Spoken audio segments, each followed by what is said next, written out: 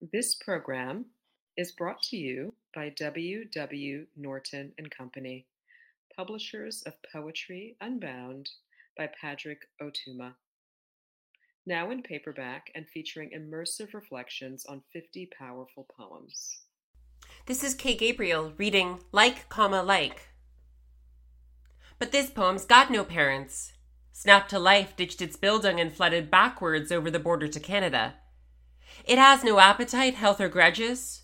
No sour feelings keep it up at night. No autobiography left to compose of glances, tresses, snap decisions, remarkable and unremarkable men, water slouching through a bathroom ceiling in a singular home. Candy, a class act when a landscape painter at pop-punk court. I'll outlast both, and Dexedrine, and I'm not sorry.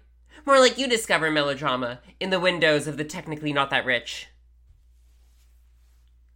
About this poem. This poem derives from an ongoing sonnet cycle for and about the Warhol superstar Candy Darling, 1944 to 1974.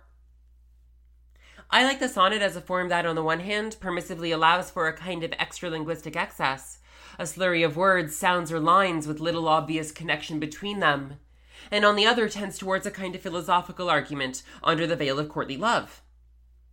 In this project, I'm using the sonnet to foreground a certain specifically trans relationship to pop culture and celebrity, one that trades on past images and cultural modes as fuel for its self-consciously overblown style. Darling, for instance, resurrected an eclipsed studio system Hollywood in Warhol's anarchic factory, and I find that appealingly perverse. Relatedly, I'm trying to explore the lyric as a mode capable of both realistic self-narration and of aggressively inhabiting other registers of speech, lies, hysteria, seduction, invective.